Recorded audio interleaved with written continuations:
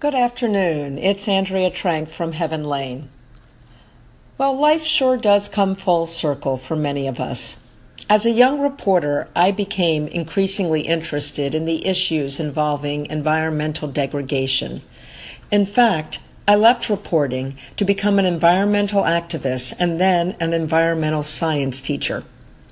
25 years later, I am listening to an episode of Betrayal, a documentary on the great rise of autoimmune diseases.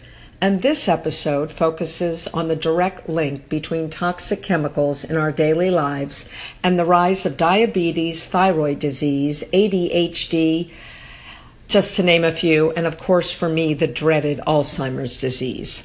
A few telling statistics. 50 years ago, 1% of the population had type 2 diabetes. Today, it is estimated 50% will come down with it. Are we eating that much more sugar, they ask in this series?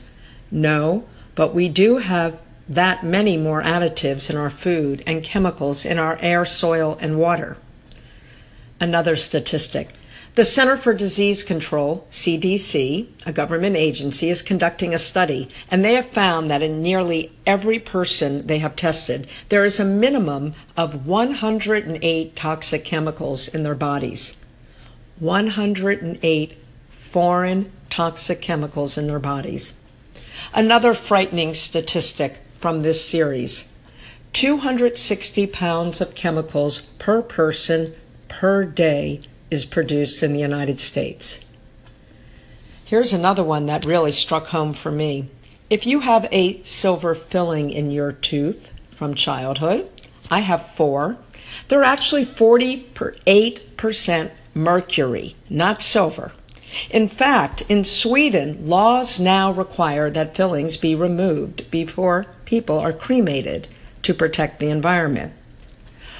We can't have them in the environment, but they can be in our mouths, being ground on for years and years.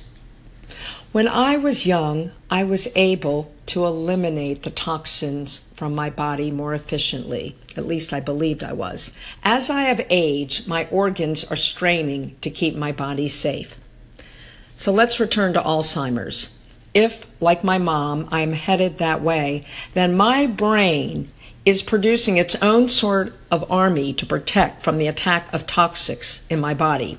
The plaque found in the brain is believed to be the brain's way of saying, keep out mercury, keep out mold.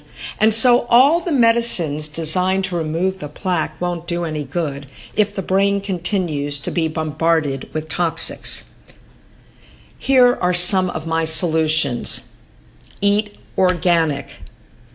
Use safer household products. I make all of mine with things like white vinegar and doTERRA essential oils. Make sure the water you're drinking is pure. I don't drink any tap water. I don't go into my pool because of the chemicals used in my pool.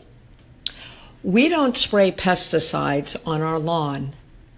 We only use oils such as peppermint and clove and cinnamon to drive them away, but most of my neighbors do spray. We read ingredients and we try to shop at places that are working hard to protect our environment.